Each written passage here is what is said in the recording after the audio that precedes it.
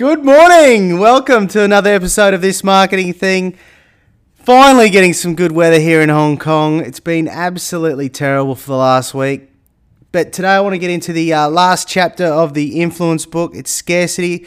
It's probably the most seen weapon of influence that you see in business and marketing. So let's get into it. I'll see you on the other side.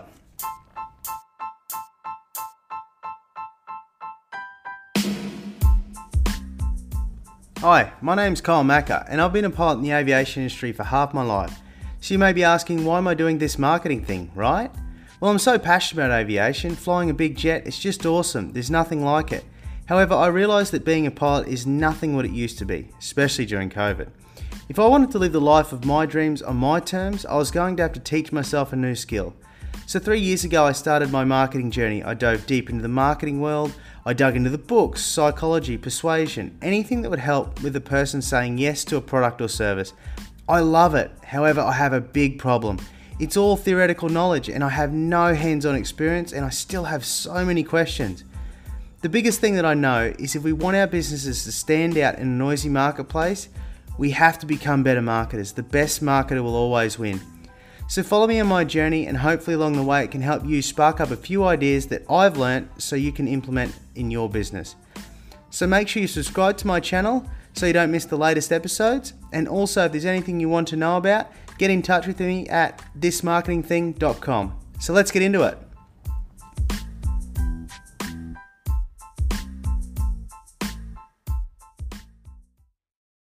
So this is it, guys. This is the last chapter of the influence book. So over the past, 5-6 weeks, I've done these teaching of the whole book in different episodes. And I sort of wanted to do that selfishly a little bit for myself. So I've always got it on a record so I can go back and listen to various parts of the book without having to read it. And secondly, to show you guys as well, just because I think it's a really good fundamental understanding to have when it comes to marketing and sales. But look, if you haven't got the book or haven't read it, it's a really good read. It goes a lot deeper into than what I've done. It's a really fantastic book. So go and get yourself a copy if you haven't done so already. So scarcity. Have you ever brought something or gone to do something that you didn't even particularly necessarily want or go to do, but you went and did it anyway because you knew in the future you might not be able to get it, or there was a limited number available of that item or thing or action to do? I remember when my parents live, they live in like sort of a wine region in Australia, and there's countless wineries near where they live, and there's a winery right across the road. We'd never been, and we sort of never even had any aspirations to go. But one day they announced by a sign that they were closing down. And because it was going to become scarce, or we thought that we're never going to be able to do it again, we were like, we've got to go for lunch. And so we did, even though we didn't really particularly want it to go in the first place. But because we were never going to be able to do it again, it was a scarce thing. We were like, we've got to go do it. The opportunity seemed way more valuable to us when its availability was limited. This is the foundation of scarcity. Now, the idea of losing something plays a major role in the human decision-making process. The thought of loss can often be way more powerful motivator than the thought of gaining something of equal value. For instance, like health insurance or car insurance, life insurance, any of those, they don't try and convince you to buy their products on what you stand to gain. It's about what you stand to lose. Another great example are collectors. They know the scarcity principle well. So, baseball cards, stamps, coins, how rare or scarce an item is determines its value. Apparently there was a George Washington stamp that had 3 eyes that was really rare, and it had a really high sort of perceived value. It was a really sought after item. Apparently double struck coins are really quite rare as well. But there's a real irony here in the imperfections that would usually send them to the bin. If they bring the scarcity principle along with them, then it has a high perceived value of the item. Now, insurers and collectors aren't the only ones that know about the scarcity principle. Anyone that's selling products knows about the scarcity principle, and we use it everywhere. We use it in our funnels, websites, face-to-face, over the phone, and we should. It definitely helps with making a sale. Now, he talks about two different techniques in the book. First, he talks about the limited number technique, and that's when a certain product is in short supply. For example, a car salesman might say, there aren't any more of that large engine model left in the state, and when they're gone, that's it. Sometimes it's true, sometimes it's not, but telling us there's a limited number of availability increases its attractiveness of the product. I mean, you even see this on Amazon. You know how when you're going to buy and there might be, single digits left of that item, and you'll see it 3 left, and you're like, oh, geez, I've got to get in. Now, there's a fantastic story in the book about selling a piece of merchandise at its scarcest point when it seems the product is no longer available. So, this is a white goods store, and they sell like washing machines, fridges, freezers, toasters, all that sort of thing. Now, how they do this is they discount the store 30 to 50% off all through the store, big yellow signs.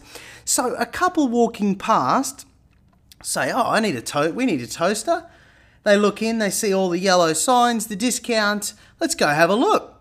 Now, not reading too much into this, but the ideal customer is going to be homeowners, so probably like couples, right? So the couple walks into the store, they go over to the toaster section, where they're looking at toasters, and they're starting to like a particular model. Now, what the salesperson will do here is they generally wait, and then they watch, they're sure that that's the model that they're pretty happy with, and then the salesman will go over and say, oh, that's a great toaster, that one. Really good model at a great price too. But the problem is I just sold the last one 20 minutes ago to a couple like yourselves. Now, the customer is going to be disappointed. But what that does is it increases the attractiveness of the product. Now, this next part is the genius part. What he'll do is he'll wait, and typically one of the customers asks, is there still one out the back in the storeroom? Could you just maybe have a look? And he said, oh, look, it's possible. I can go have a look. But just so I understand, if I find one, you'll buy it at that price? Now, the customer says yes. Now, what the customer does here is makes a commitment. Now, as we saw in the previous chapter, commitment and consistency, the everyone wants to seem to be consistent with the commitments that they make. So making that commitment to buy sort of locks him into the product. So anyway, the salesman goes to the storeroom, finds a product, obviously because he's got heaps of them, goes back to them, and now what actually happens? This may actually make the product seem less attractive to some customers, but because the customer has made that commitment, the business transaction has already progressed too far for him to renege. Isn't this genius? It's a fantastic story of salesmanship. And I mean, the people were going to buy a toaster anyway, so may as well be your toaster, right? Now, the second technique he talks about in the book, it's similar to the limited number technique. It's called the deadline tactic, and really they're of the same thing, but it's just offers that end if you leave, or you'll have to buy it at a higher price, or you won't be able to purchase it at all. I remember when I lived in Brisbane, we'd have a lot of door-to-door salesmen coming through that area, and I remember a guy trying to sell me pest control, and I remember him succinctly saying that if I leave now, you won't be able to find this offer anywhere else. It's off. It's just available right now. And what it's designed to do, it's designed to keep the prospect, or me in that case, from taking the time to think over the deal and seeing the deal as really attractive, which makes me want it now because I might have the risk of losing it. Now, the scarcity principle, whether it's the limited number technique or the deadline tactic, gets its power from two main sources. Now, one we already know, it's familiar to us. It's that the brain takes shortcuts, and it doesn't want to send anything up to the neocortex to be analysed unless it absolutely has to, because it would just rather use the lessons that we already know to make decisions. And the lesson that we already know in this situation is that things that are difficult to possess are usually better than those that are easy to possess. So by following that shortcut, the brain can just make the decision. Now, again, this, like in previous chapters, this works in 99% of the time. So this is why we use it in sales, because if we can make a deadline or a limited number, then it will make people think that it's got an increased attractiveness to our product. Now, the secondary source of power that scarcity principle draws from is as opportunities become less available, we lose freedoms, and we hate to lose freedoms that we already have. Now, this is called psychological reactance. So whenever a free choice is limited or threatened, we feel the need to retain that freedom, and we desire it even more than previously. So if we increase the scarcity or anything else that interferes with prior access to some item or product, we will react against the interference by wanting to possess the item even more than before. Now, psychological reactance can help us explain a huge amount of human behaviour, from selling in markets like we've already seen, to young love, to disobedient children. So then lends the question, when does this first start? Well, scientists trace this back to 2-year-olds, the terrible twos. I mean, a 2-year-old resists any form of parental control. I mean, you give them a toy, they'll want another one. You want to give them a cuddle, they'll wiggle and squirm to get out of it, as every parent knows. Now, how they found this out, there was a Virginia-based study of 2-year-old boys. And how they tested it was a mother would accompany their boys into a room where there was 2 equally attractive toys. Now, one toy was behind a plexiglass barrier and the other toy was beside the barrier. Now, for one group of boys, the plexiglass barrier was only a foot tall, so it didn't present an obstacle for them. The other group of boys, the plexiglass barrier was 2 foot tall, so it presented quite an obstacle for the young boy. So researchers wanted to find out how quickly they would make contact with what toy. So the results were clear. When the boys went into the room with no real obstacle, the boys showed no preference to either toy. But the second group, where there was a real obstacle by the plexiglass barrier, they were 3 times faster to touch the unobstructed toy than the toy that was just beside the barrier. So the 2-year-olds were just showing the classic response of the limitation to their freedom. Now, you notice this study doesn't include little girls at all. It doesn't even make mention of it. But at the back of the book, they do have a note.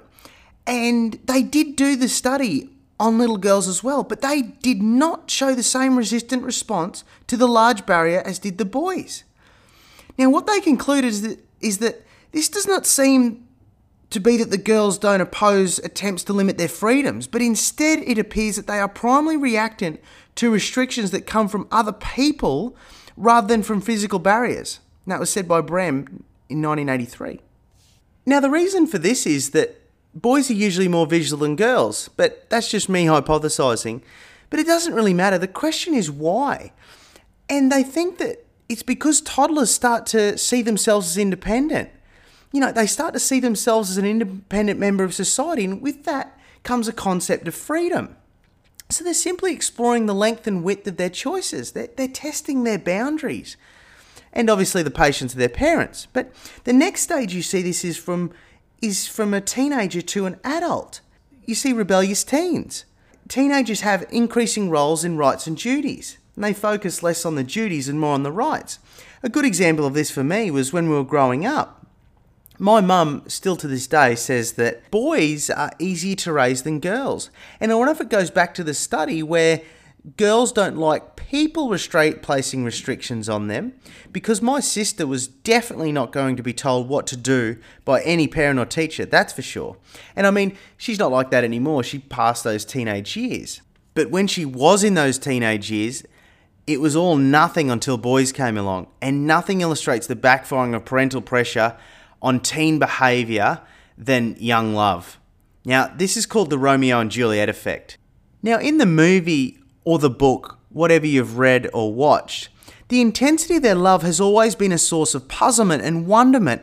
And I mean, it's fiction, so I mean, I guess it's made up. But a romantic might say it's the perfect coupling of, perfect love. But someone with the understanding of psychological reactance might say that the parental control, and because remember that they weren't allowed to see each other, fueled the placement of barriers on their relationship, and we know what barriers do to people. Now, we can't say for sure because the story is fiction. But is it possible to answer this question with more certainty with modern day Romeo and Juliet? Do couples that have external pressure from parents commit more and fall more deeply in love than those without? Well, according to a Colorado study, that's exactly what happens. 140 couples took part in the study and they announced that there was parental interference in the relationship. And what they found was that when there was increased parental interference, the love experience intensified. And when the parental interference decreased, the love experience cooled. Now, this psychological reactance isn't just found in young people. There's another example in Dade County in Florida when they banned cleaning products containing phosphates.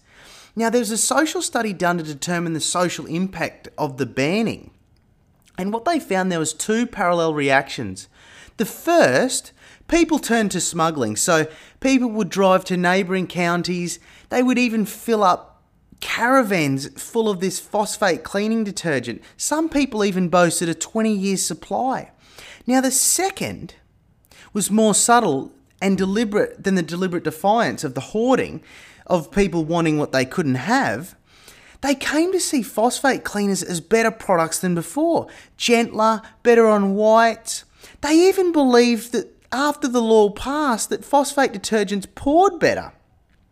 Now, this response is typical of individuals who have lost an established freedom. When our freedom to have something or the item becomes less available, then we experience an increased desire for it. However, we rarely recognise that psychological reactance has caused us to want the item more. We don't even know about it. We just know that we want it. Now, in the case of Dade County residents, this newfound restriction was the reason that they felt that phosphate cleaners were better, even though they cleaned no better or poured any better than before. So what I've really tried to highlight over the last couple of examples is just how powerful psychological reactance is. And if we have an understanding of the inner workings of how the scarcity principle works, we can use it better than just some crappy countdown clock. We can actually use it to properly present scarcity and urgency in our products, and we can sell more products. So just to recap this episode, so we've looked at the limited number technique, so a limited number of products available. We've looked at the deadline tactic, so product or service that won't be available after a time or date. And then we've examined where the scarcity principle draws its power from, so shortcuts in the brain, like all weapons of influence, and psychological reactance. Now, there's one other area that we can make scarce, and that's information. We find information more persuasive if we think we can't get it elsewhere. Now, there's a really good story in the book. The author, Robert, had a friend who owned a beef importing company, and this guy was in his office one day talking about scarcity and the exclusivity of information. So the beef owner decided to do a study using his sales staff. Now, the customers were buyers for supermarkets or retail food outlets, and they were phoned as usual. Now, the first set of customers heard a standard sales presentation before asking for orders. The second set heard the standard sales presentation and info that the supply of imported beef was likely to be scarce over the coming months. And then thirdly, the customers heard a standard sales presentation that imported beef was likely to be scarce over the coming months, and they were told that the information was from an exclusive contact that the company had. So, just to recap, the third learnt not only was the beef would be limited, but news that they had received was also limited. It was like a scarcity double whammy. Now, the results become quickly apparent. The salespeople asked the owner to buy more beef because they were going to run out. Now, the first lot of customers that just heard the sales presentation bought their normal amount of beef. The second that heard the normal sales presentation plus that the beef was going to be scarce bought twice as much. But here's the real thing that was amazing. The third lot that heard the normal sales presentation, beef was going to be scarce, and that the information was scarce as well, bought 6 times the amount of beef. I mean, that's crazy, and that's using scarcity in a real situation, not just some stupid countdown clocks. If you haven't already picked up, I hate countdown clocks because they're just stupid. Like, everyone knows they're going to reset anyway. So, I mean, I hate that, especially to automatic webinars or something. But that is the power of the scarcity principle if we use it properly and in a real situation like that. So in a nutshell, that's basically the guts of the scarcity principle. I will just leave you with one more thought on it. Now, we're still going through COVID-19 and the effects of it, and we've actually gone back into lockdown here in Hong Kong, and in Melbourne they've gone into a really strict lockdown there. But in the guts of it, in the COVID-19 lockdowns all around the world, I definitely know in Hong Kong and Australia, people bought toilet rolls like they were going out of fashion. It was crazy. And for one reason or another, people thought that toilet roll would be scarce. I've actually got an unreal photo of a whole apartment here in Hong Kong, from floor to roof, chockers with toilet roll. It was out of control. There was even people fighting in supermarkets for toilet paper. It just highlights the importance of competition in the pursuit of a limited resource. Now, for one reason or another, these people thought that toilet roll would become scarce, and they wanted it most when they were in competition for it. Now, this is more than just ordinary social proof like I did in a previous chapter on the book. It's direct competition with those people for it. The feeling of being in competition with other people who thought there may be a limited resource became a powerful motivator for human behaviour. Now, there's a really good example in the book. Robert's brother, Richard, to pay his way through university, sold second-hand cars. Now, he didn't do this in a car yard, but what he would do is he would just buy a second-hand car and then he would sell it privately at a higher price once he'd washed it and gave it a polish. Now, to do this, he had to be able to do 3 things. He had to know what the car was worth. And then secondly, he had to be able to write a good ad. And then thirdly, he used the scarcity principle. So if 6 people called to schedule an appointment to see the car, he would schedule them all at the same time. So say at 2 p.m. on a Sunday afternoon. This is genius because it paved the way for competition of a limited resource. So the first buyer would rock up and he'd point out blemishes and marks and sort of asked if he was negotiable on the price. But that psychology would all change when the second buyer would rock up because the car suddenly became a limited resource. Now, usually the first prospect would sort of assert, well, it's my right, I was here first. And if he didn't, Rob would go over to the second prospect and say, oh, look, if you don't mind just waiting on the other side of the driveway first, this fella was here first, I'll show it to him. And if he doesn't want it, then I'll show it to you. Now, Richard would say that it was possible to see the agitation grow on the face of the first prospect because now his assessment had become now or never. It was not just some leisurely, let's just go have a look at a car. If he didn't decide to make it a decision now, it was going to be gone. So Richard said if the number 1 prospect failed to buy or was a little bit umming and ahhing, number 2 prospect was ready to pounce. But what Richard said, once the third prospect rocked up, it was too much to bear for the first prospect and he just gave Richard the asking price. Or if that didn't work out, the second guy just bought the car so he didn't have to contend with the third guy.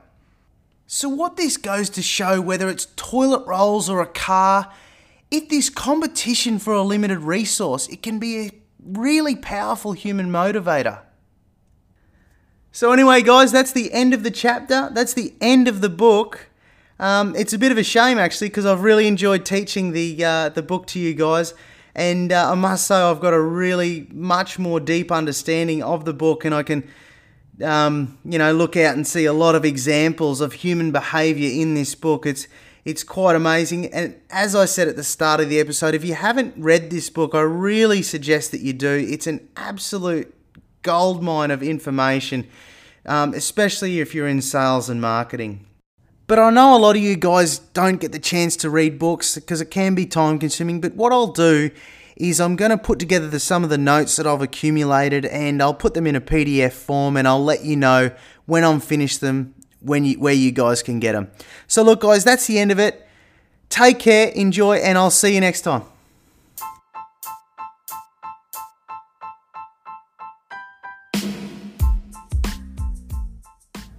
Hope you enjoyed this episode. Don't forget to subscribe. And if you want to get a hold of me, I'd love to hear from you at thismarketingthing.com. Until next time, see you later.